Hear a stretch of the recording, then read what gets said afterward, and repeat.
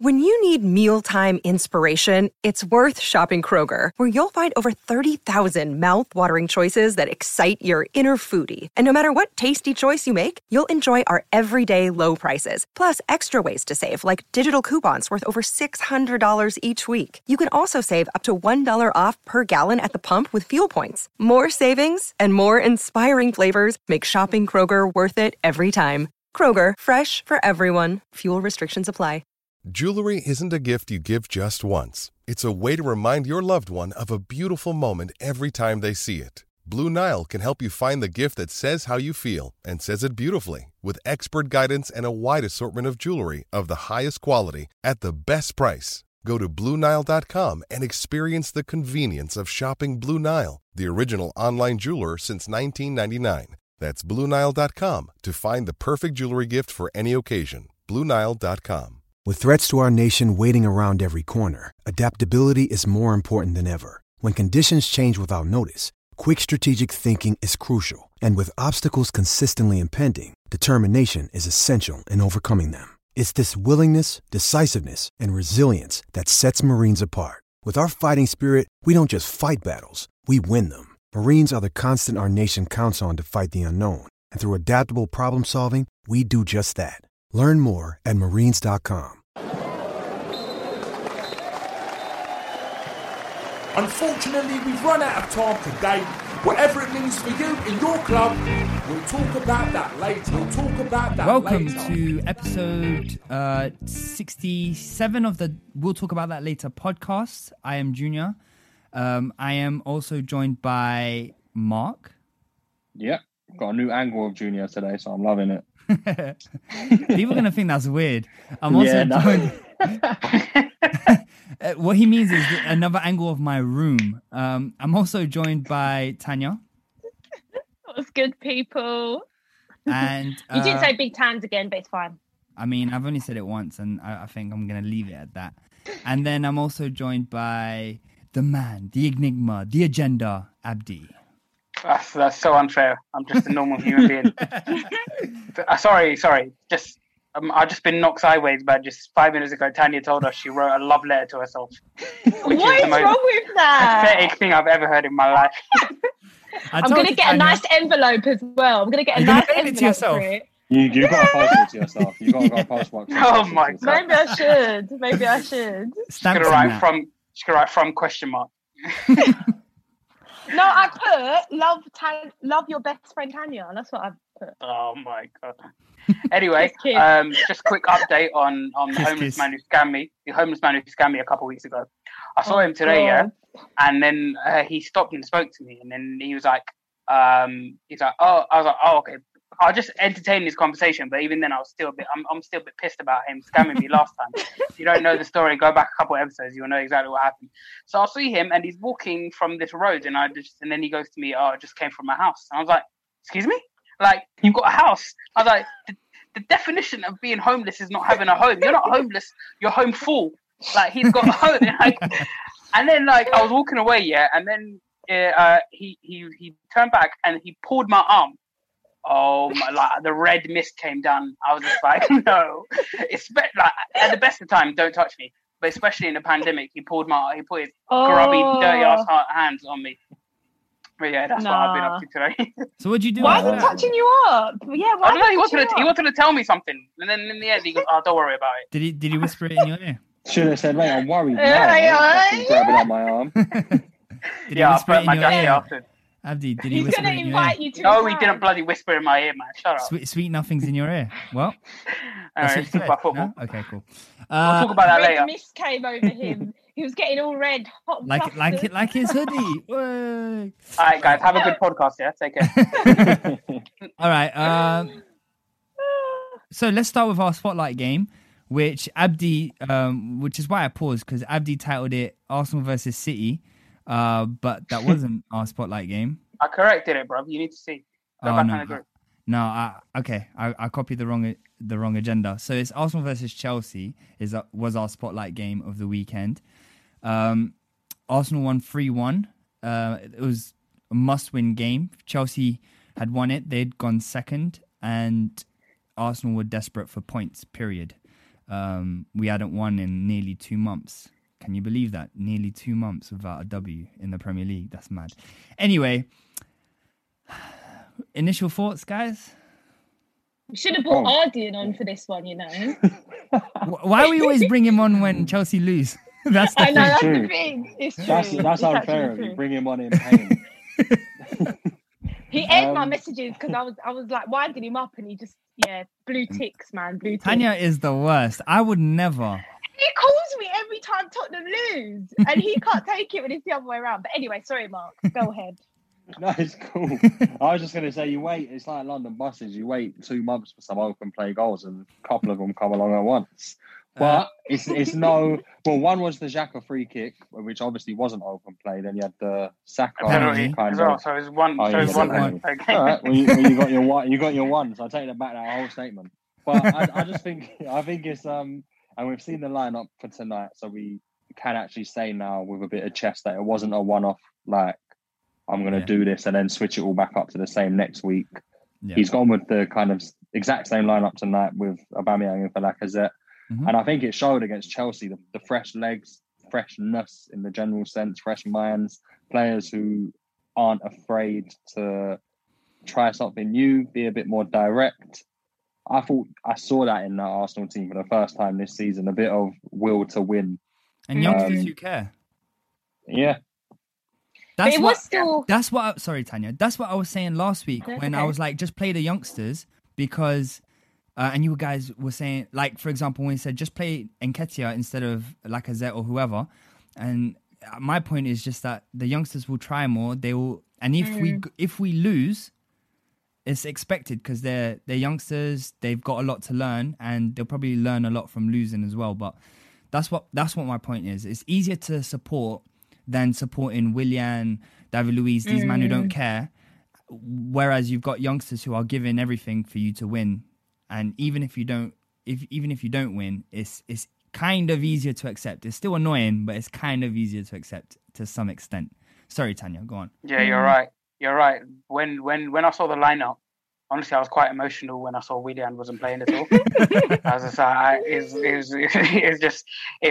I felt a different way. But I felt like the best thing about what I saw was it goes, like you guys were saying, it goes a long way.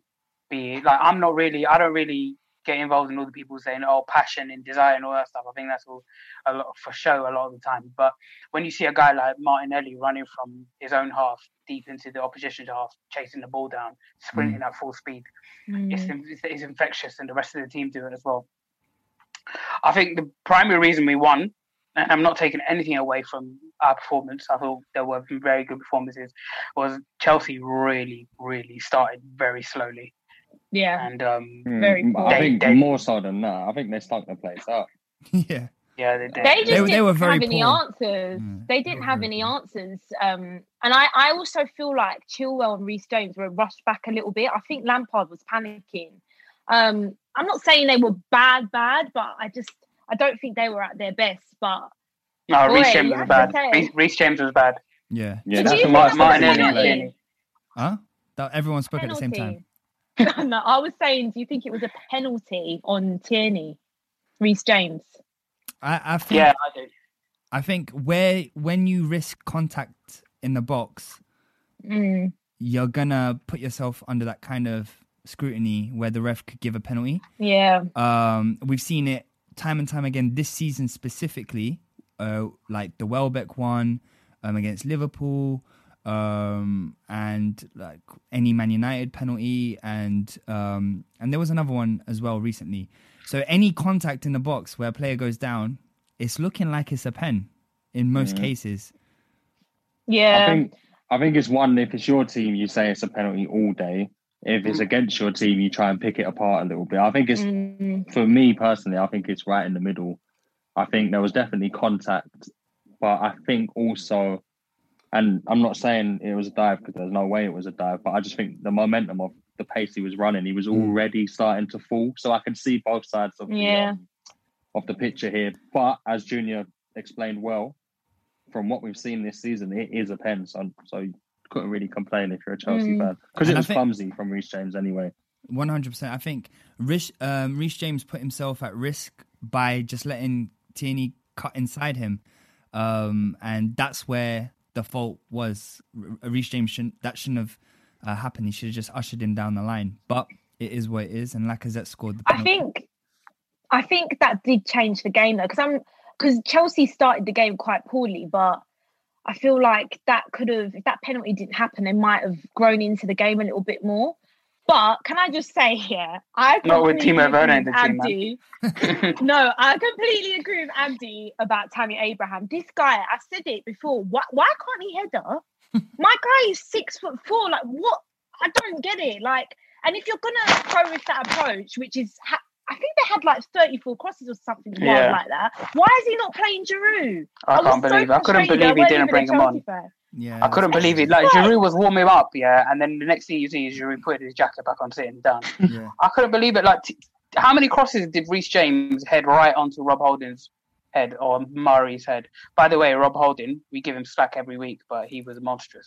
I don't know what it is. Yeah, he Chelsea. did have a good game. It's the he did. Chelsea thing. He loves playing against Chelsea. I agree with. I think it was. Wait, I don't know who said it.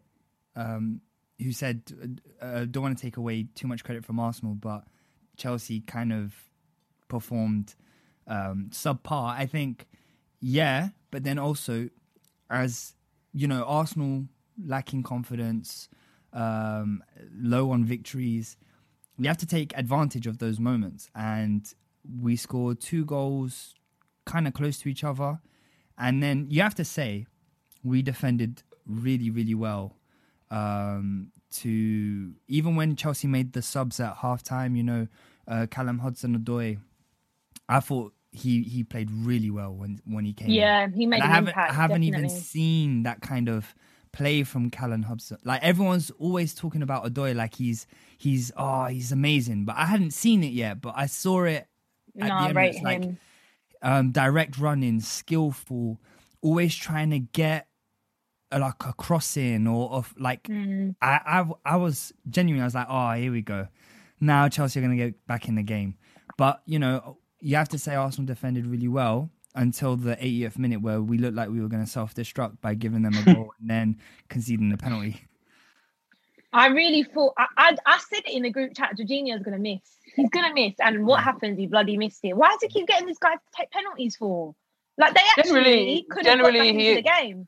Generally, he is a good penalty taker, though. But I mean, apparently he missed did 4 of the last 5. No, he's missed a lot of penalties. Well, then I'll take that back. Do you know what it is, though? It's because he tries so hard to skank the keeper that if with his little hop, he doesn't skank the keeper with his little hop, he doesn't actually put that much power into his pens. Yeah. No, so he's just literally he's banking on his little trick working, and if it doesn't, and the keeper does go the right way, as we saw with Leno, it's not even hard for him to save.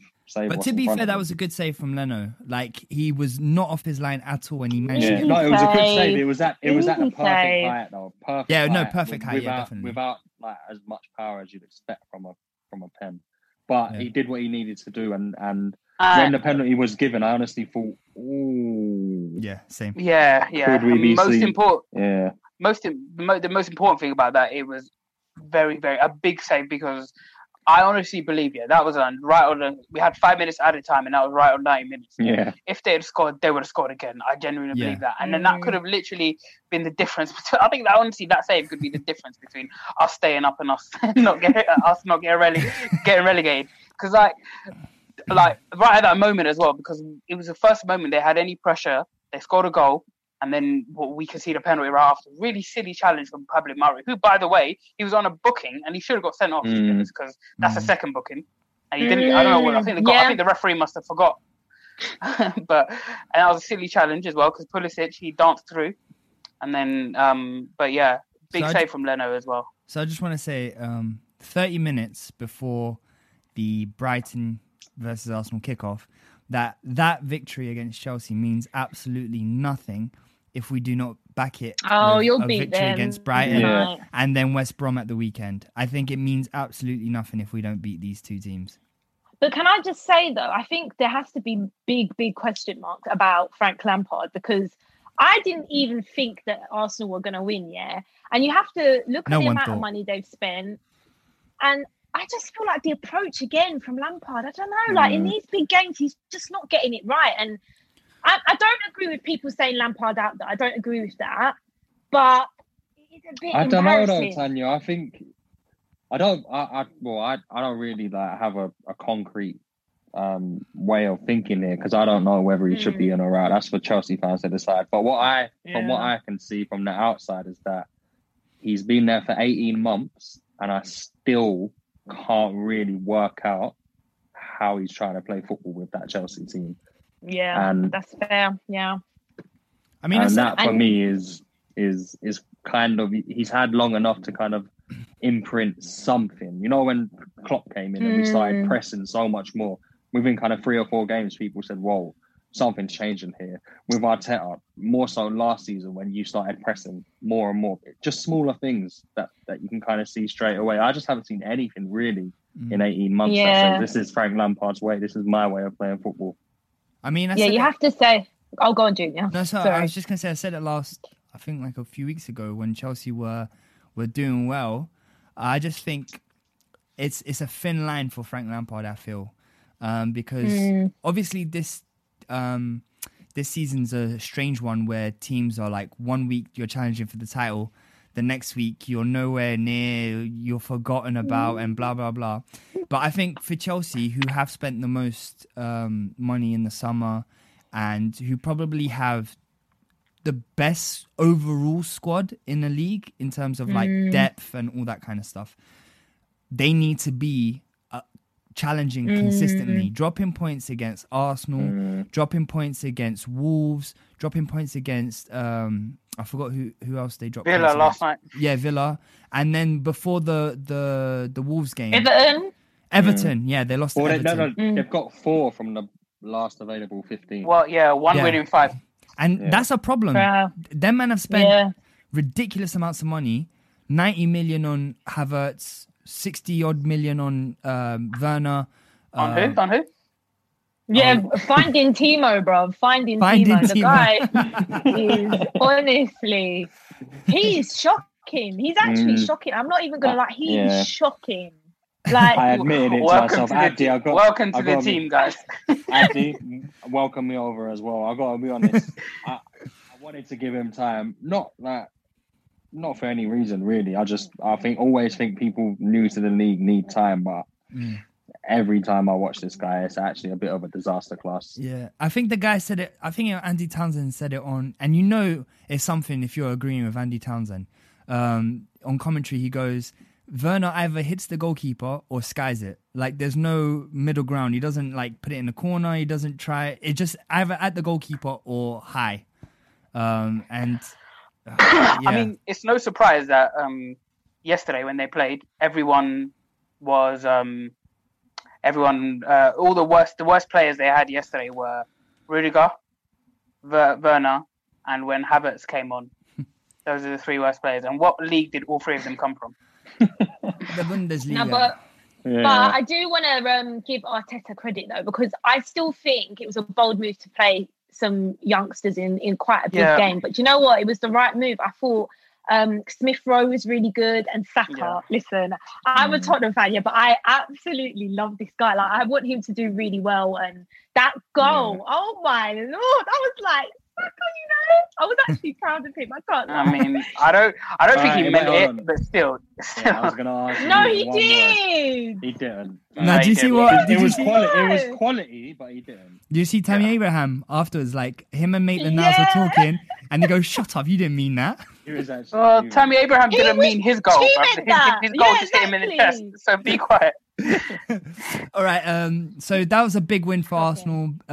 Big. I just want to say one small thing. Yeah. So, although like we gave loads of praise to the young players that came in, particularly Martinelli and Smith Rowe, and Saka's always there, but I want to give some shout out to the senior players who were playing on Saturday, who got a lot of stick this season. So. Leno has got stick at some points. Holding, Xhaka and Lacazette have got lots of stick, but all 3 of them played very well and they stepped up majorly as well. So I can't imagine any of the other senior players, like namely Luiz and Willian, but mainly Willian, would have stepped up that way. So I have to give them credit as well. But like Junior said, if we don't back it up against Brighton or West Brom, which I fear that we could just go back to normal. then that literally that performance means nothing as well, and then those players will again just be back in the firing line. Agree with that. And just to end on that point, which was my point last week, which is the players are to blame more so than the managers, is that you see these performances, and maybe so, like when Arteta first took over, where you see Xhaka stepping up and everyone's like, "Ooh, Xhaka looks like this new player, blah, blah, blah." David Luiz, "Oh my God, he looks so good in Arteta's thing." Even Mustafi was trying to fool man by playing on like in that free at the beginning of Arteta's reign. But if the players revert to type and make mistakes and do the silly things that they are known for, then Arsenal can't win football games. And that and Arteta can talk to them blue in the face, but if it doesn't stick and they don't do what they have to do, then we're not going to win football games. And it's as simple as that. But let's move on. The next game was, well, actually not the next game. The first game of the weekend was Leicester versus Man United. It was a pretty exciting game. It was pretty end-to-end. I thought Leicester played really well. But Man United... Leicester are good, you know. Sorry. Leicester yeah, they are good. And they... Well. To 10 players from Leicester are good. Oh, God. And I thought Man United had spells in the game. But it ended 2-2. Maybe a draw was fair. Yeah. But Schmeichel made a brilliant save. Yeah, I was gonna say that he was so impressive. And he's been very impressive this season. Marcus Rashford, but where did he some chances there? Yeah, particularly it was a massive save from Schmeichel, but the first one, the difference between 3 points and 1 point. True. Yeah. The header. He should have definitely bagged that. Bruno Fernandes got that type of delivery. The one where he went clean through. Yeah, the one who went clean through. Yeah, with Schmeichel. So 3 big chances and he scored 1. I can't begrudge him too much, but still, like that's the difference between a point and 3 points in it. So. Yeah, I think that's the next step Rashford has to take. Is it be more clinical? I think someone said it at the weekend as well. They were like, they were talking about Rashford, whether he is a striker or a winger, and then it was Roy Keane. Was it Roy Keane? No, Scholes. Where when the cross came in and Rashford had the header and he blazed it over. It was like in the first few minutes of the game. Oh yes, that was a big miss from Rashford. Yeah, and they said that's the difference between a top striker and maybe someone who is who might be more suited on the wing, because he should have scored that. And I don't know about what you guys think. Obviously, Rashford's still very young, only 23, but can he transition into that goal machine? Can he become Man United's number 9? Because obviously, like you guys know, I don't rate Martial as a number 9. I don't think he's got the quality to win those games for Man United. I do think Rashford is better than Martial. I don't know. What do you guys think? I rate Rashford. I think he has got the ability to reach those heights, you know, because he's achieved so much at such a young age.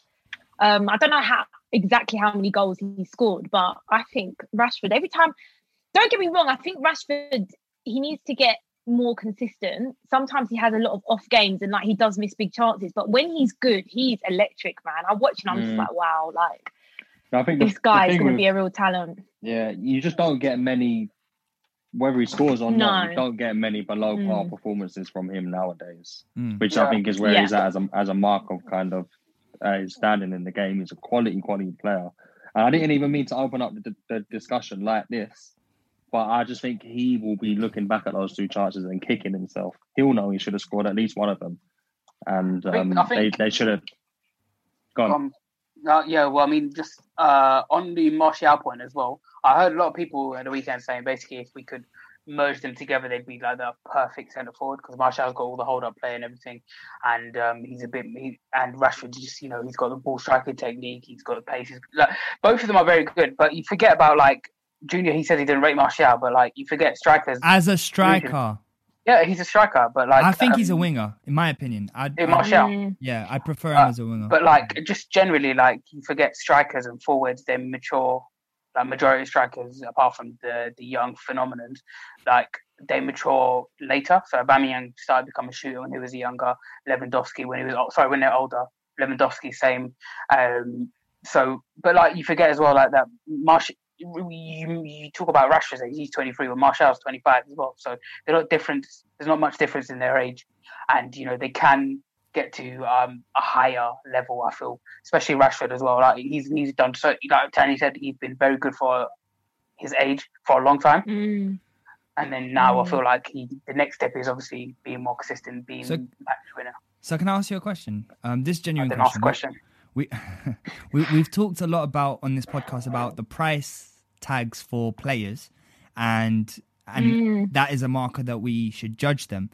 And obviously Rashford came from Man United's academy, so I guess maybe the level of expectation of him to produce isn't as high as someone who came for a high price tag, ergo Martial. So I've seen Martial miss, like there was a game, Champions League game against PSG where he missed 2 sitters. And just generally this season, he's been a bit off it. And it's been, I don't know how many seasons, 5 seasons now that he's been in the Premier League, maybe more. Are we seeing, I don't know if I'm getting what I paid for if I'm Man United. Do you know what I mean? Yeah, I hear you. Obviously the price tag is different, the expectations are different. But I feel like we should probably talk about the game as a whole. Okay. So I think when Leicester, you don't want to answer a question and you just sidestep like that. Yeah, so don't worry. I'll answer that later on. Leicester, on the whole, I felt like the game was Man United. I feel like should have won that game. To be honest, they had quite a few chances, but as soon as they got into the lead, they were quite negative with the way they approached it. I know it was late on in the game, but I mean, instead of getting on the ball and starting dictating and like seeing the game out, they all sat back and wasn't him that right back. The centre back Tuanzebe came on at right back. Again, you get no outlet as a full back. And then everyone was raving about what's his name's performance, Tielemans. Well, I didn't see anything special really. I mean, he's a guy really. Stop it. Honestly, I'm not even taking the piss. I never saw anything special with that performance. I thought Ndidi was the more impressive one. Again, like I said, Ndidi and Maddison are holding this guy's hand every week. And then okay.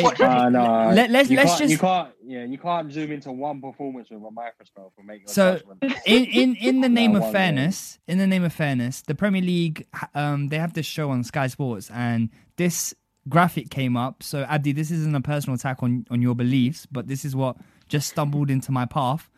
My beliefs, This is Tielemans' stats amongst Leicester players in this season specifically. Distance covered, first. Touches, first. Successful passes, first. Possession gained, so that's when he was talking about Ndidi winning the ball back and all that kind of stuff. Tielemans is first. So... Ooh, in your face! I mean, I'm not doing... stats are cute and everything. No, stats are nice and everything. Oh, cute. Yeah, you're good at stats. I bet McTominay's stats are good. Bro. No. No, come on. Firstly, let's not forget that Maddison and Tielemans only recently both came back into the team. They've both been injured for. So I imagine those stats would be much better. I mean, in terms of in my favour. In my favour. Looking at them with regards to Matt, yes. But let's not forget as well. Yeah, like yesterday I was in the group and I wasn't watching the game.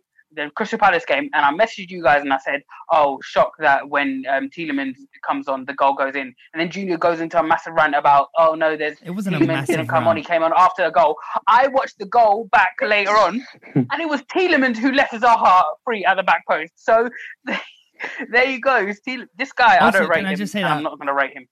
I did say in the group that I wasn't sure. I might have rearranged. Okay, cool. Timeline. You wasn't sure after you went in. But then also Mark backed what I thought was right. So Mark is equally culpable. Hey, I don't need to be dragged into this.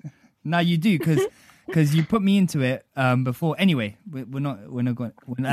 Anyway, Harvey Barnes scored at the weekend, and then he also scored yesterday, and it sparked a little discussion in the group about whether he should be on the plane. Well, not the plane. I don't know, because the Euros are a bit everywhere. He should be on the multiple planes. Is he going to be on multiple planes and the home bus when England play in Wembley? Anyway, do you think he should be in the squad for the summer? At the moment, yes. At the moment. Mm-hmm. So yeah. Okay, so who I'm thinking you can't drop Grealish. If he's fit, Grealish has to start. And then who do you play on the right, Rashford or Sterling? So is Harvey Barnes just there for numbers or? Why does Grealish have to play left wing? Why does Grealish have to play left wing? Because Southgate loves the three at the back. Gareth Southgate's not going to stop. He wants his width from his wing backs, and it's it looks like, because he hasn't gone into any games with 4 at the back recently, Gareth Southgate. So he's definitely planning on that 5 still. Yeah, I don't think he trusts his defenders, to be honest. But all the way back to Harvey Barnes, I actually would take him, but I wouldn't. He would just be there for me. Okay. Like, he wouldn't be in contention really to start in terms of the quality in front of him. I know he's in form, but he would be an option for me. Final 30, bit of pace, solid left foot. Would he play the last group game if you've qualified? Come on, give him that. Give him that. Abdi? Mark wants to give him that Jermaine Defoe treatment. you get the number 28. Harvey Barnes, yes, I would. I was the person who came in with the shout in the first place, so definitely, I feel like not many. Look at the way you just plugged that. Yeah, he just wants a little credit here, isn't it? Yeah, I was the one. With me, like, I definitely see Grealish as more of like a midfielder rather than a wide forward, but obviously Southgate doesn't see that. I do think if Southgate's got the chance, a lot.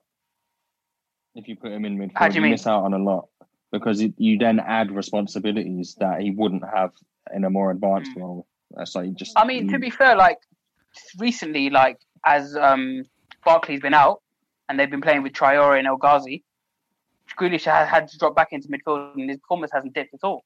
So you can play him. But he's basically playing as like a 10 or an inside. Yeah, but we don't. I would fully agree with you, but Gareth Southgate doesn't know what a 10 is. Yeah, but even as like with Gareth Southgate, if he plays with 3 at the back or like a back 5 as he usually is, then I feel like he would definitely go for someone like Sterling or Rashford ahead of Grealish, because he doesn't like Grealish anyway. So he can't stand him in waste man. Yeah, he takes every opportunity to talk about Grealish to praise Mount. So. But let's move on. Just quickly, I just want to talk about Bruno Fernandes quickly. I've been seeing Bruno Fernandes getting a lot of up and down criticism stick, because he does some. Like when I watch him in the game, he was partly at fault for Harvey Barnes' goal. But like I watched him in the Everton game, and he does some mad stuff sometimes. Like literally, he'll get a ball and blast it 40 yards away from where his intended target is. One time he tried, and then the thing is, he will end the game every game at least with 1 goal and 1 assist. Yeah, exactly. Do you agree with me? Yeah, that a player like that will always get in ahead of, will be like always the first name on the team sheet, because he always takes responsibility and he's a leader on the pitch. Yeah, I just to answer your question, before United signed him, I saw on Twitter a Portuguese journalist post stats about what Man United were getting, and he said the reason why Fernandes gets so many goals and assists is because he tries a lot. So what he meant by that, and then he posted the numbers below, he will score 1 goal, but he'd have like 8 shots at goal. He'd get 2 assists, but he'd try like ridiculous passes that were never gonna, like he weren't gonna pull it off, basically. Yeah. So that's the reason why Fernandes gets those numbers, is because he never stops trying. So if he gets a clear shot at goal, he's going to take it, whether he scores or not. But we'll probably only talk about the one that went in. We probably won't talk about the 7 he missed. And the same with his assists. So, I mean, your analysis there, Abdi, was astute. And I think I would have him in the team. Absolutely, because you need those kind of players to, we talk about Arsenal, like, Arsenal are one of the least teams that take shots outside the box. And if we're going for a goal drought, which we were a few weeks ago, who's taking responsibility to say, hold on, let me just try something different. Let me take a shot from outside the box. Let me try a pass that's probably not going to happen. But then we lack that as well. And then someone might get a ricochet and it will land in someone. I think Liverpool do that quite a lot, actually. Like they'll try things, and if it don't come off, they'll get a ricochet that will land in front of Salah or Mane or Firmino. And obviously, I'm not saying that that's all Liverpool do. 'Cause I'm just saying that's one part of it. But to answer your question, yes, I would have him in my team, like one of the first names on the team sheet, definitely. But yeah, I've got to say he on top of all the goals and assists. I've been watching him quite a lot this season, and he is just a quality player. There's no denying it. On top of the stats, which if you look at them as a kind of standalone thing, you think, geez, like, what a player. But on the football pitch, even if he comes off without a goal or an assist, for the most part this season, he's had a good game. That's why I think he's also one of the first names on the team sheet. And I like how he demands so much of other people. Yeah, like his mentality's right, definitely. Cool. Shall we move on? Cool. Yep. Awkward silence. So Villa played Crystal Palace. Palace coming off of a 7-0 soul-crushing defeat. Why did we beat them? This makes me even more angry. Do you know that? I was sitting there and I was like, oh my God, Aston Villa, you know? I mean, Aston Villa, can we just, before we start, they're actually really good this season, you know? They've got some good players. Traore, McGinn, Matty Cash, Grealish, Louise. I'm like, yo, these players are sick. Anyway, they're actually mad, you know, when they literally escaped the relegation by the skin of their teeth, and now they go around the team. More than the skin of their teeth. Wasn't it the final day? The goal. You go back a few weeks before that. The goal that was never a goal. Sheffield United, yeah. The Sheffield United one. Wouldn't they have gone down if that was actually? Which is crazy. Because they only survived on goal difference. Crazy. So, why do you think? What do you think is the reason? Like, I'm trying to understand it. I would think. Sorry, Mark. Just quickly. One, they've recruited really, really well. You think about Martinez, Cash, Traore, Barkley, Watkins. But then you also think that last season they lost McGinn early on. He had a really bad injury, and he only came back after the restart. But even then, he was still like, you could see like 40 minutes, and he was done. He couldn't even like run anymore. And you can see that the partnership he has in midfield with Louise and he does a lot of running. He does a lot for that team. His passing, his work rate. So I think they missed that. And I think above all of that, they sorted out their defense. They look really, really good. And I just want to say as well that they beat Palace 3-0 and they were down to 10 men. That's the majority of the game. For a whole half. I watched that game. It was on BBC One. And that was coming, by the way, that because him and Zaha were literally going to get into a full-on scrap if he didn't get here. So it was a bit silly from Mings. But the way, honestly, the game didn't even change. Like in terms of, you think if you're 1-0 up and your team that's down to 10 men, you think your approach would be a bit different. You'd probably be a little bit more defensive and be without the ball. No, if anything, Villa got on the ball more. And they could have scored more goals as well. Watkins, in front of goal, he had a bad day, but his performance overall was very good. Like, he was running the channels. His hold-up play is very good. He's very underrated as well, like, as a whole. He's a guy coming from a lower league. And I feel like he hasn't scored in a while, but his overall performances, it's not like, for example, my man over at Chelsea, whose overall performances and his goals are dried up, stinky guy. But he's just watching it. Watkins, I'm really impressed by just his overall play. And yesterday as well, he made a sick chance. His hold-up play was so good against Chelsea. But I want to give praise to, like Mark pointed out in the group yesterday, El Ghazi.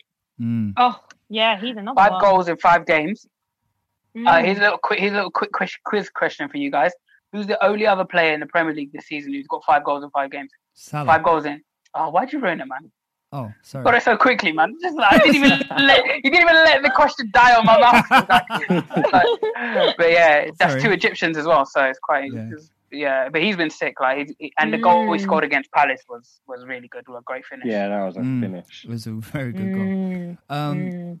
Just on Watkins, we mustn't forget that it's only recently that he's been able to play in his position, because last season was the first season he could play as a striker for Brentford, because he was playing on the wing to accommodate Mopai at Brentford. And so I mean, his rise has been really good. Like, good to see. Well, I think he was at, I can't remember which club, but before Brentford. Exeter. He was playing in League Two, Exeter. Yeah. So it's just been, good on him, though. I like to see stories like that. I was going to ask you guys. No, just on that. Ollie Watkins. Just quickly, he was at Exeter. He was the young player of the Football League, of League Two, when he was a striker at Exeter, and then he got his move to Brentford. Go on. Interesting. Now, I was going to ask you, because obviously the second half it looked like a mismatch in terms of two teams who knew how to play the game of football. But the funny thing was that the team who were dominating had 10 players, and the team who were just getting battered had 11 players. It looked like it was the other way around, and it felt like Villa had 11 and Palace had 10. So what is it with Palace that just, how do they always somehow seem to just get the point? I think this is their 8th season in a row in the league, but they've never really lit it up, and they've never really been a football playing team who impress you. Take Zaha out of that team, you could argue that it's not even that great. But I don't know what your thoughts are on Palace. And I think it's a well-run football club. They don't spend more than their means. They don't try and do more than they can, and I think they know that is their role, is to just stay up. That's all they want to do. They're not looking for Europa. They're not looking for let's excite our fans. I think they see it more as like a business. We just want to stay in the Premier League. That's how I feel. If you're them, though, you look at Wolves and you look at Villa this season and Leicester. But how much money was spent from that? Surely. But how much money was spent? Yeah, money was spent. But Wolves came from the Championship, and majority of that Championship side was the team that they came into the Premier League. They spent 30 million on one player in the Championship. True, but Palace have spent money on player. They gave us 25 for Benteke, for Sacco, another for Benteke. Yeah, they have spent money themselves. But I think they have spent money. I feel like on your point, Junior, about them not wanting to go further, blah blah blah, or spend a lot of money in terms of progressing and getting higher up. We saw last year with Watford, they spent a lot of money as well, and they went down.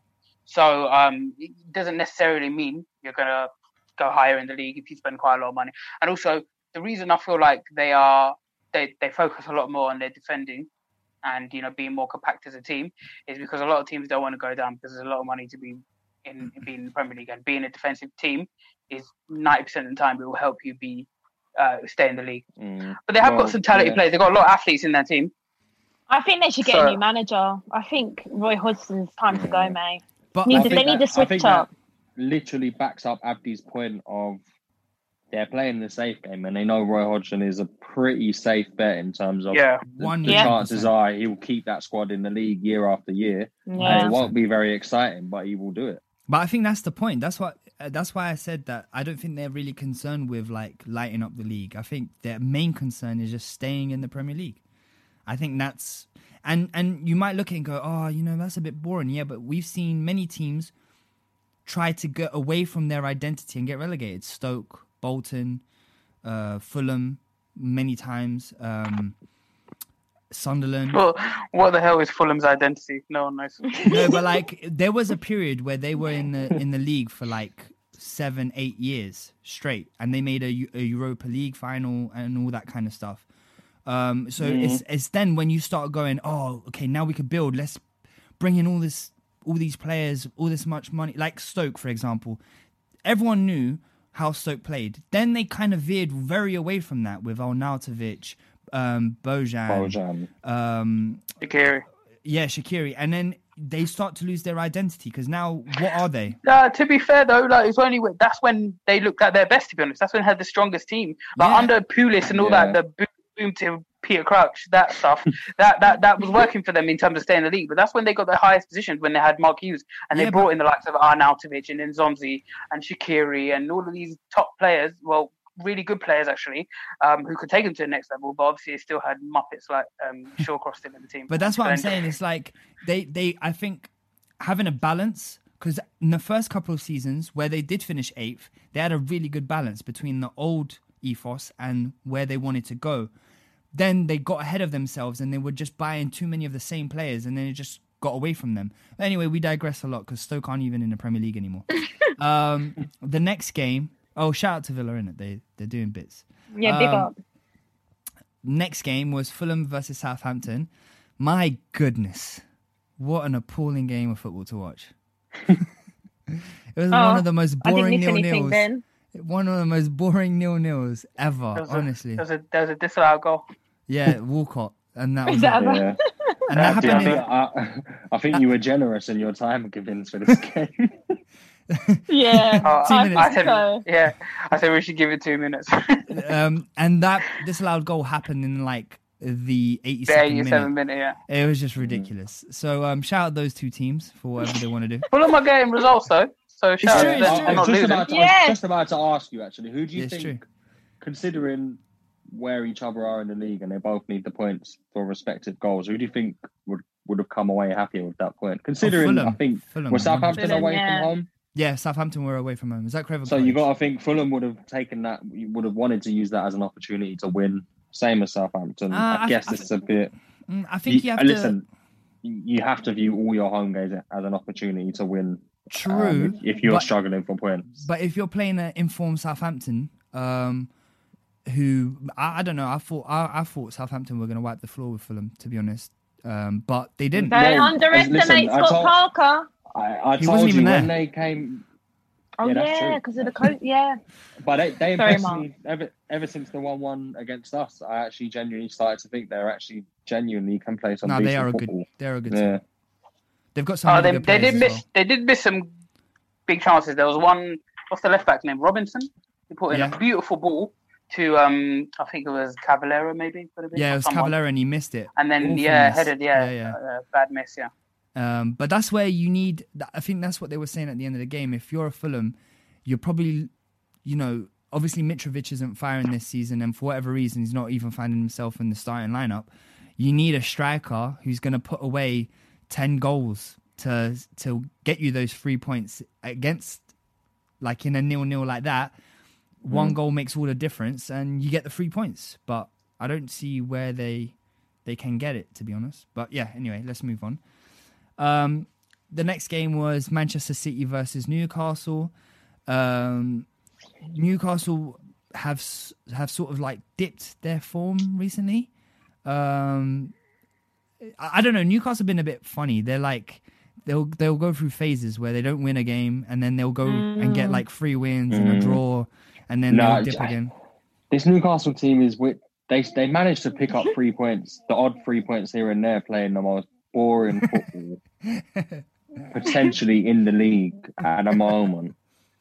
So to be on the amount of points that they are, which I think is potentially a couple away from 20 or already on 20, is actually impressive considering that they haven't impressed me once this season. Yeah, but you joke, but they were well, you don't joke because you're serious, but they were I'm deadly serious. Last week they were in the top half of the league. That's what I'm saying. It's like they have these phases where they pick up these points. And they're just very irrelevant. Yeah, but they went in as soon as I saw that lineup. I think there was about 6 fullbacks on the pitch for Newcastle. It looked like he played like 6-3-1. I just thought, what is the point? I understand you think if you don't go down that route, there's a potential that you could really get slapped. But I don't know. I'm just.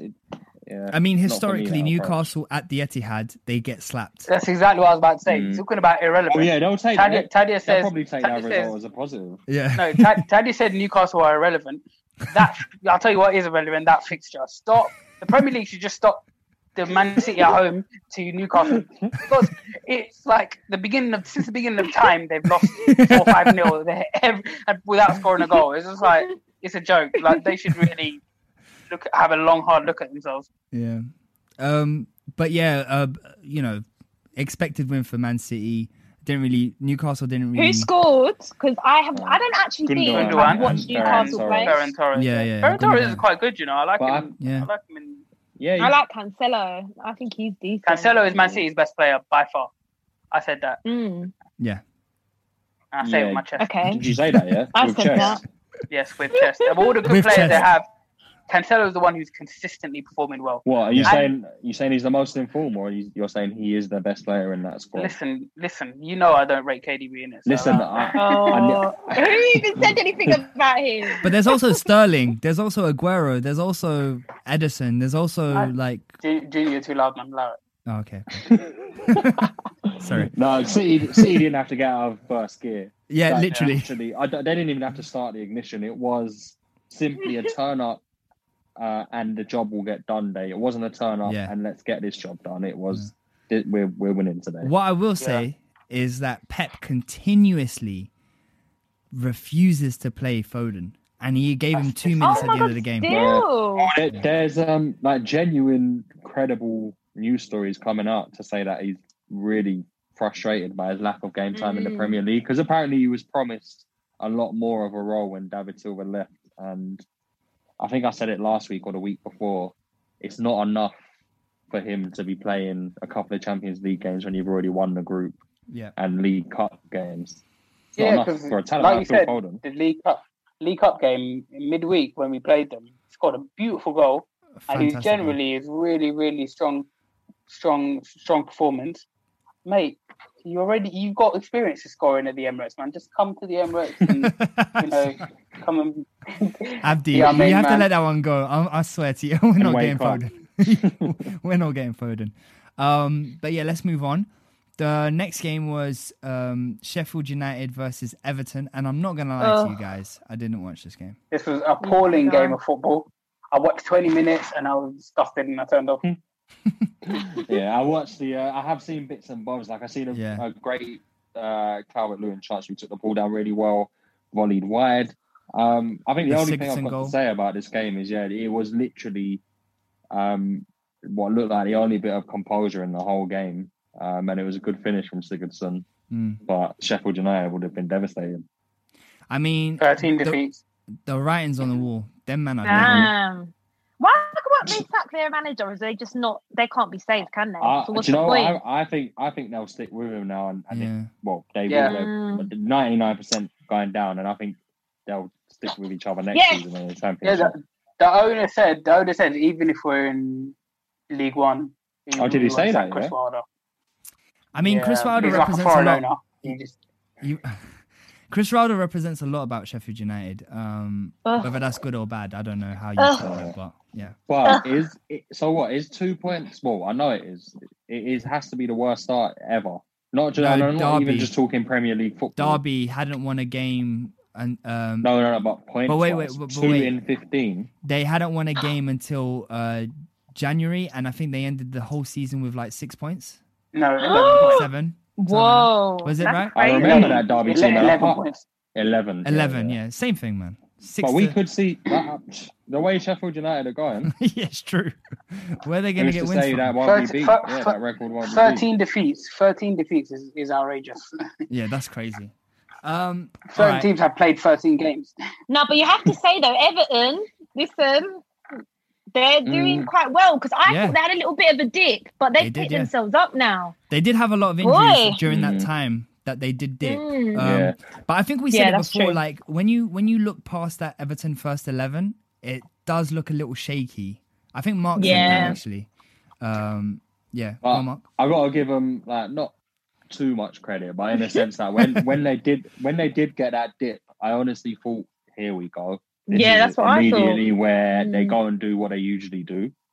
But in terms of how they've reacted from that, because they went on what did they go 4 games without winning or so?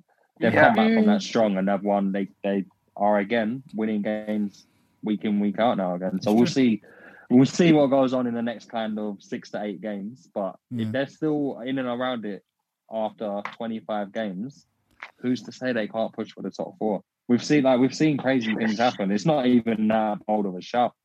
It's true. Yeah, shout out to my boy Godfrey. Oh, the sexy beast. Oh, he's gorgeous. Oh, wow. Whoa. I didn't mean it like that. I about his on-field performances, but go on, Tanya, you do your thing, innit? No, I love him. Him and DCL. Oh, I tell ya. Okay. All right, go for a lie down, yeah. Do you know what we need to do, by the way? I'm taking this a different place. We need to do, just for my benefit, like a sexy starting 11. Like, can I just do that? Wait, why do we need to do that? Why can't you do that? Yeah, you can start your own podcast. Yeah, exactly. Do on your own podcast. Sexy. The Peng Team podcast. I'm scared to see where that goes, to be honest. I feel really comfortable with this whole conversation, so let's move on. The next game was Leeds versus Burnley. And honestly, guys, it was a classic. I mean, 1-0 doesn't suggest like it was a boring game. It was a boring game. I watched it. It was boring. Yeah, I watched it as well. But I feel like Burnley came on really well in the second half, and they had some. Do you want to talk about how that was a ridiculous decision? Penalty. Yeah. Man, who is it? Meslier came out and he didn't even get touched by me. He ran into Ben Mee, and then Barnes finished very well. But it wasn't even any contact even. It didn't look like not a foul at all to me. If anything, Meslier ran out, didn't get any contact, and dropped. I know keepers can kind of, I don't know. Meslier led with the knee and came straight through him. If anything, it was a foul from Meslier. Me. Yeah, it should have been a pen. Yeah. And anyway, Mee had his eyes completely on the ball. He didn't look once behind him, like he wasn't trying to shield it from the keeper. That being said, Sean Dyche and his moaning is literally every single week the same thing. Oh, the game's gone. Shut up, man. You know, that was quite good. He did week in, go week in out. after the game. Yeah. But he loves a little moan, don't he? They're another team I just want to see the back of, man. Honestly, like just bore off. Tanya, at this rate, your league, the league of your dreams, is it's just going to be Tottenham, isn't it? Yeah, Tottenham and all the paintings. And the paintings. Tottenham and the paintings. Is that what it's called? Tottenham and the paintings. No. Tottenham and the paintings. No? Okay. Dripping in Sauce FC. Dripping in Sauce FC. No, we're talking about the league, not the team. Oh. Okay. Anyway, we go. All right, let's move on. Another win for Leeds. I just want to say, another win for Leeds. But then also, Abdi did call Sean Dyche a hoe. We can't gloss over that. Abdi, I'm sick of his moaning, man. Honestly, this is a guy who went on the training pitch and ate a worm picked up from the grass. Bring this up. No, I can't. I can't. Tell us again, Uncle Abdi. You just expect me to gloss over it? Tell us again, Uncle Abdi. He's a highly paid individual in a sport where loads of people watch him, and he goes on the training field and eats a worm. And then he goes on the pitch and starts to say, the game's gone. Yeah, he did, man. Maybe that's why his throat's gone weird, because he had the worm. No, he ate it. Mate, he came out with that electric voice. Okay, enough about Sean Dyche being a hoe. The next game was West Ham versus Brighton. So Brighton, desperate for a win, probably play better away from home than they do at home, versus a West Ham team who are doing really well in the league, to be honest. I think they're 6th, if I'm not mistaken. Everyone kind of like brushed over them because of Moyes, and they sold a lot of players in the summer. But he's doing a really, really good job. Yeah, he is. You have to say he is. He's doing a good job. I can see why there's a little bit of frustration in the sense that he's not picking West Ham's maybe better to watch players like Benrahma. And if you're only going to bring him on loan for a season, when are you planning to use him? It's true. At what point? But the table doesn't lie. And West Ham have been good. They'll be kicking themselves that they didn't win the game, considering some of the teams they have beat this season. Yeah. But having said that, though, Mark, they started appallingly. Brighton deserved to be in the league. Yeah, I was going to say that they didn't look like West Ham at all. They just they weren't up for it, mate. Why are you playing Rice and Souček at CDM Noble, and then you're deciding, bit of creativity, let's get Noble in at camp? Oh man! Mark Noble was in number 10. Yeah, Mark Noble. Mark Noble was playing number 10. I think he got inspired by Emery playing Torreira at number 10 at one time. A bit inspired. But like, I just don't get it, Mark. You're completely right. Like, it's okay having Rice and Souček as your two holding midfielders. They're really good. But then put Benrahma up there, like someone who can make the difference. I don't know. They look like they're missing Antonio a bit. Antonio, they are, yeah. He's back on the bench for them. They're playing now, I think. So he's back on the bench, which is good news for them. Who are they playing?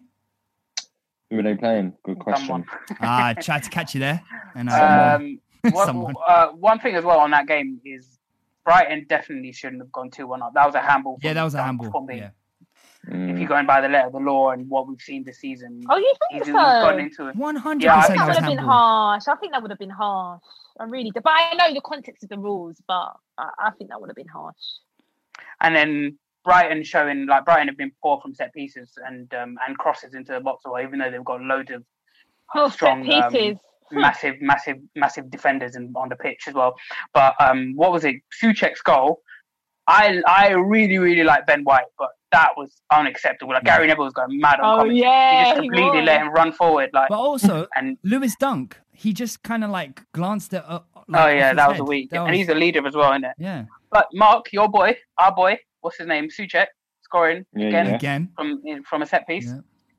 I said it. I think that's his 5th Prem goal this season. I don't know how many he's got in all comps, but just considering he's primarily a CDM, and he does have a bit of license to go forward because he has got Rice next to him. Mm-hmm. But 5 goals in however many games they've played, 16, 15 is impressive.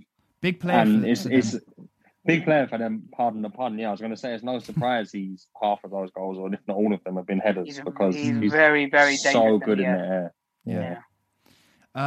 Yeah. So shout out David Moyes and the work he's done with West Ham. Just show a little bit more, come on, show a bit more. Play those creative players. Next game, Marcus, do you want to take us through Liverpool versus West Brom? Yeah, I mean, it's one of those games where... Are you going to praise West Brom again? No, I'm not. I'll praise that Allardyce, he's a good... Yeah. I'll praise the players because they carried the job. They did what would have been the game plan from minute one is if we go 1-0 down, or if we can keep this at 0-0, essentially the game plan was stay in the game with 10 minutes to go, be in the game in the 80th minute. Doesn't really matter how they did it because they did it. And they came and got the point. And we've drawn 5 in the league this season. 3 of them have been against Fulham, Brighton, and West Brom. Mm-hmm. West Brom. So yes, it's annoying, but we're still top of the league. And what I have to keep reminding myself is that we're in the middle of an injury crisis, and these results are going to happen. We're not going to win every week. Yep. So for me, it's one of those ones where we got the chance to react now against Newcastle, go again, and hopefully pick up the 3 points. I was disappointed with the result, but I can't really put the microchip on the performances these days because I'd be good. Definitely need to get a centre back though. We need a centre back, but there's players in there like Robertson, Wijnaldum who literally haven't had a break this season, and they're still running through brick walls. So that I can't sit here and be negative. Yeah, I was disappointed with the result, and it was a really good chance for us to open up a small gap quite early on in the season. We haven't done that, but what this team has shown me in the past 2-3 years is that they're amazing at bouncing back. So Newcastle this week, Southampton next, and then United. So got some players coming back. Thiago's training with the squad.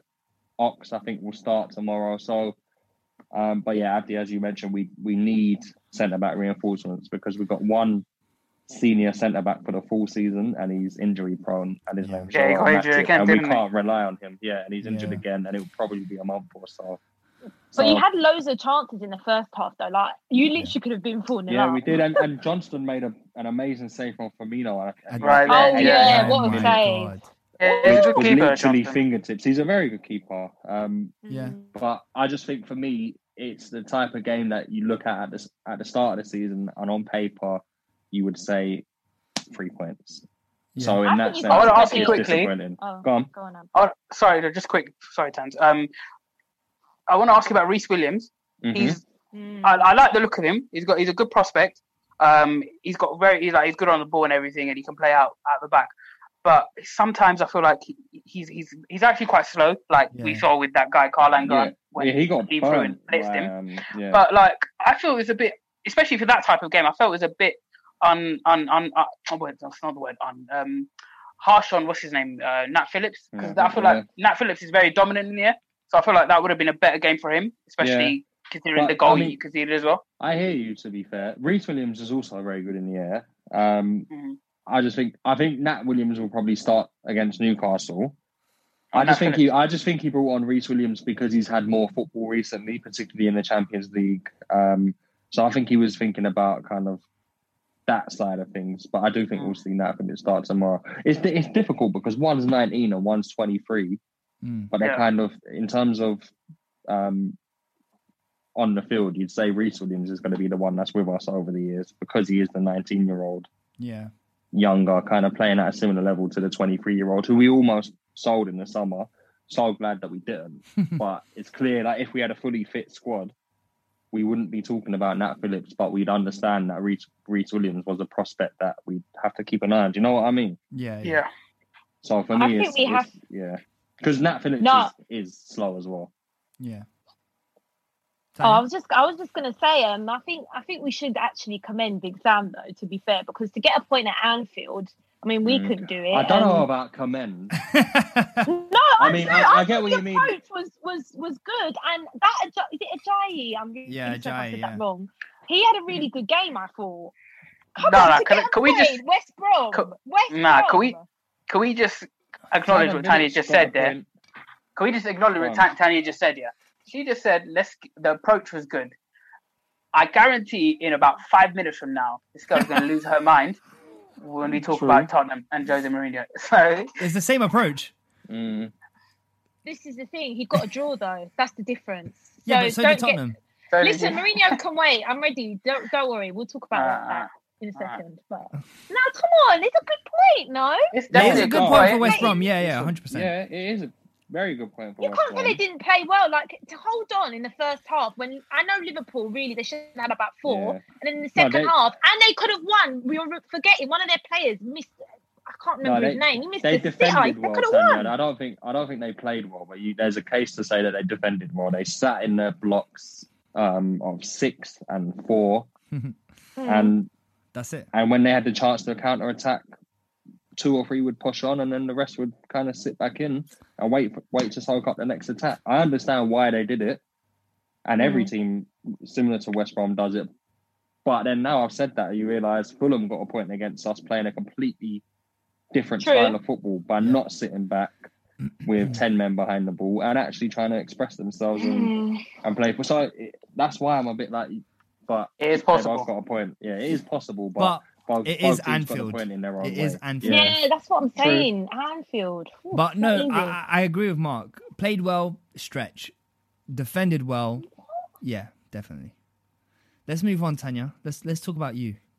Oh, right, you saved like the worst till like I'm fuming. Well, they played last, so I'm absolutely fuming, mate. I'm not happy at all. Tell us Where how do you even start? I mean, first of all, I wasn't happy with the team selection. Why? Like, tell us why. I complained because I don't think Kane should have played a full 90 minutes against Stoke. I don't understand that for the life of me, why that needs to happen. It's a championship side. Play Vinicius in the first 45. Worst case scenario, bring on Kane in the second half. But that's another story. I'm seeing the likes of Winks, who got man of the match against Stoke. Whoa! Like, yippee! Let's start him in this game. Starts him, and then I told you I don't ever want to see Sanchez in the Tottenham shirt again. Yeah, plays him. Weren't happy about that, and I'm seeing this 5 at the back nonsense. I'm thinking bloody hell. But to be fair, that tactic did work in the first half. We got a really early goal. Good goal from Ndombele. Had a really good game, I thought, in the first half. Dominated. I thought, right, this is a good start, and we had some good chances. That piece of play for Ndombele, I think he should have passed it to Kane. Boy, I was like, yes, boys. Yeah, he definitely yes, boys. Yeah. And what do we go and do? We sit back. I am sick to death of this boring, sit back, hit and hope football. I don't want to watch it anymore. I'm getting tired of it. I know I've praised it because we were getting results, but I have an issue when we start losing games. This approach is not working, okay? I'm seeing Kane and Son. To me, they look fed up, but I think a lot of it is they're just tired. Højbjerg looks knackered as well because we're so reliant on him. But do you know what he said after the game? I've written it down. This is what Mourinho said, yeah? Yeah, we did not have the ambition or desire to go for more. Are you mad? He should have some shame. This guy, yeah, he's a terrorist, bruv. He's the Trump of football, yeah? How are you trying to the say... The views of Tanya do not represent... We'll talk about that later. Say we didn't go for more? That's on you, my G. That's on you. Don't come out here, yeah, and start blaming the players, sticking it on Dele Alli for doing it. No. Let me have this moment, yeah, because I'm really getting pissed off now, yeah? I'm sick of him, right?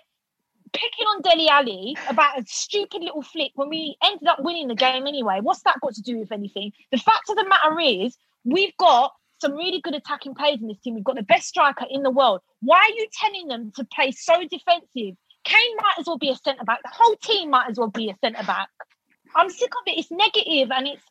Do you know what? Spurs will always be called bottle jobs, and that is a bottle job approach. Why are you thinking that sitting back after being just 1-0 up against a team like Wolves, letting them dominate, letting them get back into the game? You think that's acceptable? It's not.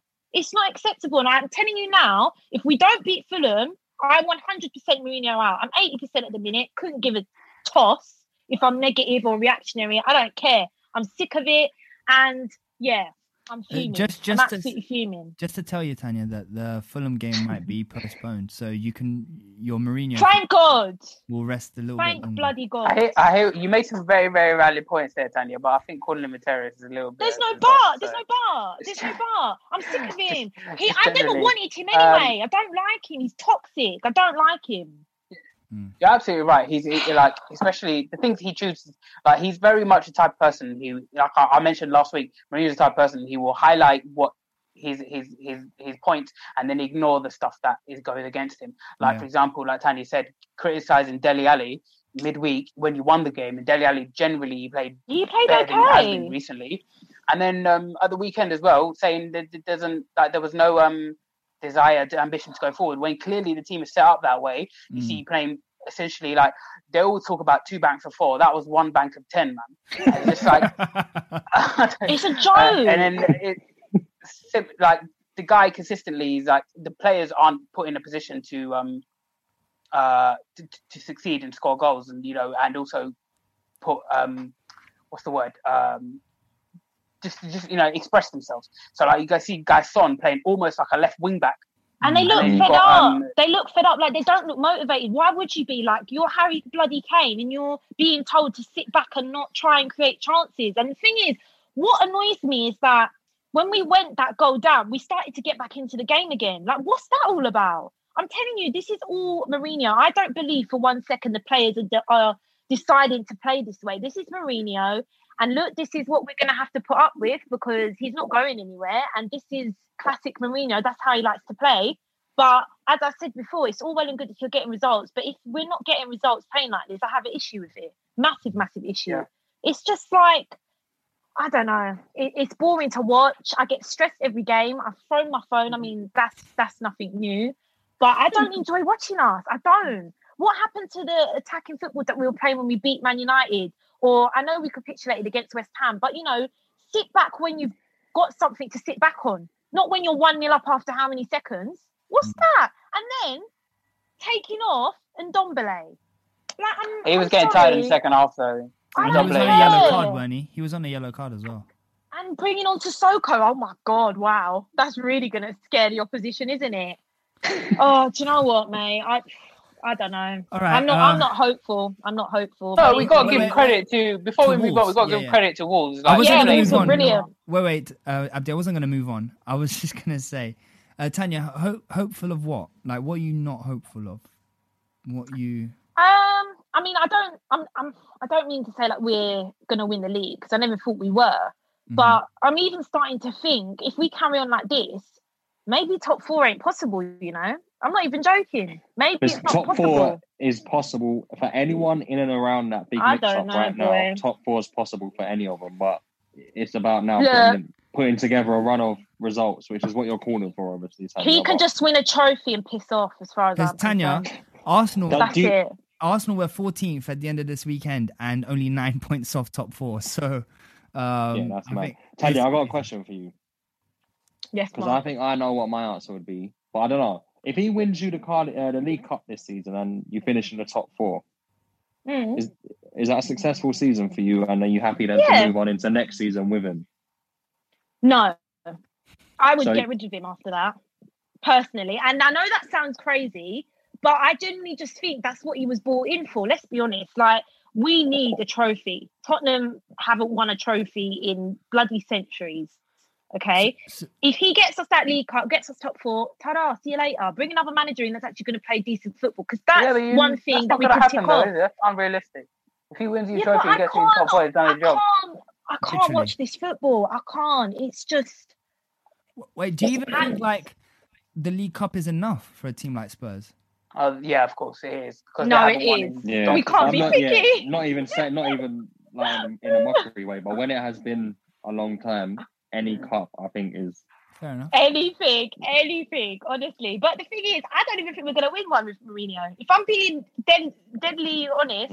Well, let's be honest. I genuinely think you might win. You got the better League Cup semi-final draw. You got the best possible. So unless you are kind of in the final, obviously Brentford's not easy, but you take them over City or United. I was about to say, let's not offend Brentford here. No, let's not offend. Yeah, exactly. You would have looked at that lineup and literally chosen Brentford though. So you've got your chance 100%. To make the final now.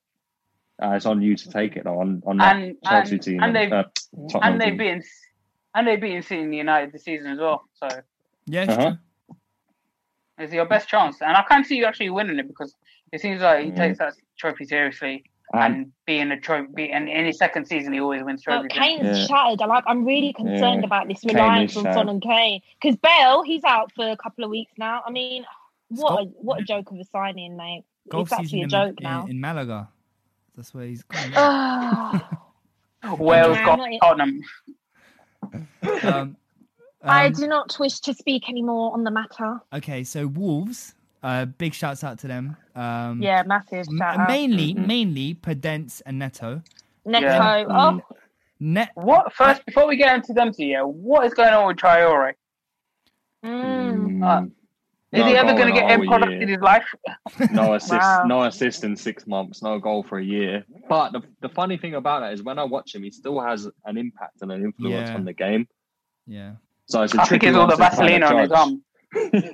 But also, he is always double marked as well, so he frees up space for other players. Mm. But what I was going to say on Neto, man, how I wish, I know it's not going to happen, but how I wish Arsenal had a player like him. He is the type of player that is just he inspires the team forward. Like, he gets the ball and his directness when he dribbles and he runs at players. That's what we don't have at Arsenal. You have Pepe who kind of like dances around like. Yeah, and then you got Podence on the other side who can do the exact same thing. And he's a proper and run at you and the technique. When you think about that. So I was just going to say because we did a Euro 2020 thing a few weeks ago or a month or so ago, and I should have maybe said Portugal because when you look at you think about kind of, obviously you got CR7, you got Bruno Fernandes, you got Jota, Neto, Podence, Bernardo Silva. Some of the options they've got in those areas up top. Oh yeah, it's actually they've got a lot going for them at the moment. Yeah, it's true. At the weekend when they were playing Tottenham, I looked at their starting lineup and I'm like, why is Portuguese not the first language at Wolves? Because you got Patricio Semedo, you got Marcel, he's got Brazilian, but he speaks Portuguese. Neves and Matinho, Neto, Podence, and Fabio Silva. It's a joke. But what I like about, like Junior was saying, I agree with what you were saying about how he drives the team forward. But what I love about him the most, Jay, is that at any point in the pitch, he can get the ball and turn and get into a position where he can shoot or cross. Mm-hmm. Yeah. And it's rare quality that you can make your own shot or cross from any situation. Yeah. He can go outside, he can go on the inside. And Podence is starting to remind me of Hazard, the way he can trickle in and out of players. Yeah. Yeah, Podence has that really low centre of gravity that Hazard had, in the sense that some of the angles he can dribble at is just, for defenders, it's a nightmare. Yeah. Okay. That's Fabio Silva could have won it as well. Yeah, exactly. He had a massive chance at the end. Yeah, it's unlucky. We can't defend from set pieces either. That's another concern that we need to address because, anyway. Shout out to Saiss. I like Saiss though. He's a good passer. I was thinking maybe he could be one of those options that Liverpool could look at, but I forgot that he's 30 years old, so you probably weren't looking at him. And plus, he looks good in the back three. I don't know if he's a quality to come and sit in a back. He played back four on the weekend, but he's got really good passing. He's really, really good on the ball. Like, yeah, well, he's only passing just. through the lines are quite good. He's had a few problems with COVID and other things, but he's only just worked his way back into the Wolves team. He's been out of it for about 2 months. Yeah. So that ends. It was good to see. Oh no, I was gonna say it was good to see Jimenez in the crowd watching the football. Yeah. Hopefully, okay. That was it. But... Now that concludes our weekend roundup. Man of the week last week was Scott McTominay. Congrats to Abdi's dismay. This week, who are your nominations? Let's go with Tanya first. Yeah, I've got one. You're not going to laugh, but Big Sam. He got a point at Anfield. I think that was a big point. No, come on. It was, look, I thought it was a good display from West Brom. You know, good point at Anfield. Struggling team. He's just come in as a manager. Come on, man. Big up. Big Sam. All right, okay. So Big Sam is Tanya's nom. Mark, do you want to go next? Good question. I think I'll give it to, after about 5 seconds of thought there, I think I'll give it to, I know he didn't score and he was unlucky not to, but I'll give it to Ollie Watkins, because what he did in terms of leading the line for 10-man Aston Villa was sensational. It just felt like Villa had 2 men up top and it was just him. So I'll give it to him just for the perseverance. I'm going to go with... Sorry, Abdi. I'm going to go with Saka. Just for his performance. Oh, yeah. Well deserved. Yeah. Against Chelsea. I think that's all that needs to be said. Abdi? I'm going to go El Ghazi.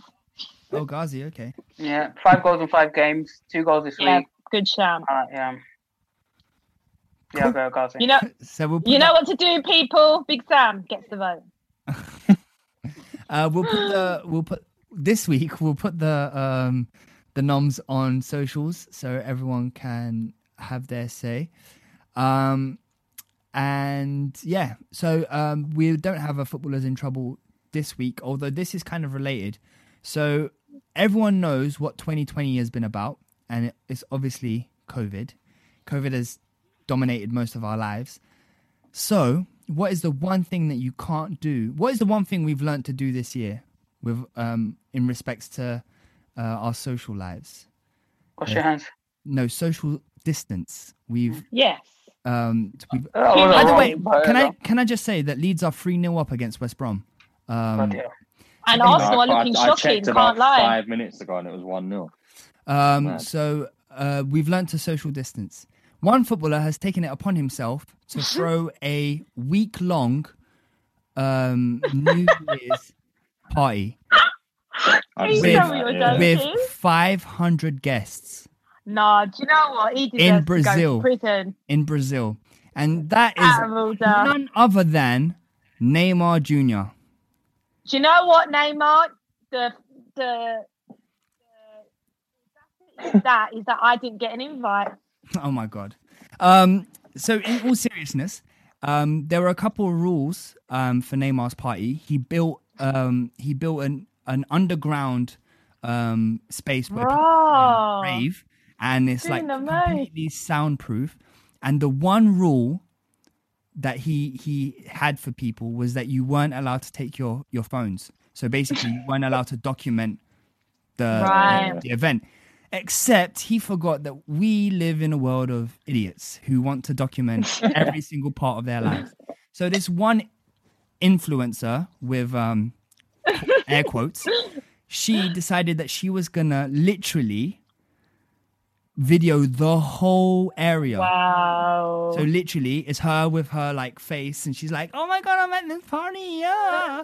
And why has it happened? Because I thought you said it was New Year. Yeah, no, but they've already started to go there because it's week long. Right, it's a week long thing, Mark. Yeah, it's not. So oh my he's God. got this like massive like. What? That's what I'm confused about. You're allowed to do that. Do France have a winter break? Well, Neymar's injured, so. Oh yeah. He's on annual leave. He's on annual leave. Sister's birthday vibes. He's on annual leave, Mark. Sister's birthday. So cool, fair enough. So yeah. Oh, what is that, Brian? All right, relax. Sorry. Anyway, that's what I wanted to bring to you guys, just to end Interesting. this podcast. I bet you that made you love Neymar even more, Junior. No, I honestly think it's embarrassing, but whatever. But No, Andy will go, live up your life, innit? Hey. Yeah, I usually I would, but 500 guests is a bit outrageous, man. Yeah, it Leeds are 4-0 up. Oh my god. 4-0. 40 minutes. This is the same way here. We'll not even chat about that. Yeah. Come on, do you want to change your man Man of the Week nomination? Don't worry. I'm sure Big Sam has a plan for Arsenal, Mark. So don't worry. We'll probably. Mate, if there's anything like yesterday was, it's 6-4-0. That's the plan for Arsenal for West Brom. I don't know why. Formation. I don't know why, because Arsenal against Brighton is looking a bit mad. But yeah, let's end this. It was a pleasure to do this again with you guys. Boy, you just because I did badly last week, you ruined the outro now. Don't do it anymore. No, I was gonna give it to you. I was just gonna say, geez, Abdi, you need to relax a little bit. It's very important to me, this outro. Yeah, innit? It was pretty touchy. What I was gonna say was like, it was nice seeing you guys. Like, we're on holiday and stuff, so yeah, we might not have done this, but yeah. Wait, by the way, who's this goalkeeper for Brighton? Because he's looking nice, you know. Yeah, Abdi, lock this off. Lock this off right now. I need to Google him when we come off. First of all, on behalf of Mark and Junior as well, I'd like to apologise for Tanya and her behaviour this episode. There's some girls watching this, okay? Listening to this drama. Can I wrap up, please? As always, we'll be back next Wednesday. Thank you for joining us, and as always, we'll talk about this later. We'll talk about that later. He doesn't even know the name of it. Lock this shambles off, man. Lock this shambles off, man. If we have a like an opposite of like, if we have a sent off, like, you know how we have Man of the Week and we have a sending off. Abdi should be sent off. Has 5 minutes in been at the episode. All right, see you guys bye. next week. Oh, and Happy New Year! Happy New Year next year. Bye. Oh, yeah. Happy New Year, guys. Mark's gone. He's like, lock the shambles off, bro. Sports Social Podcast Network.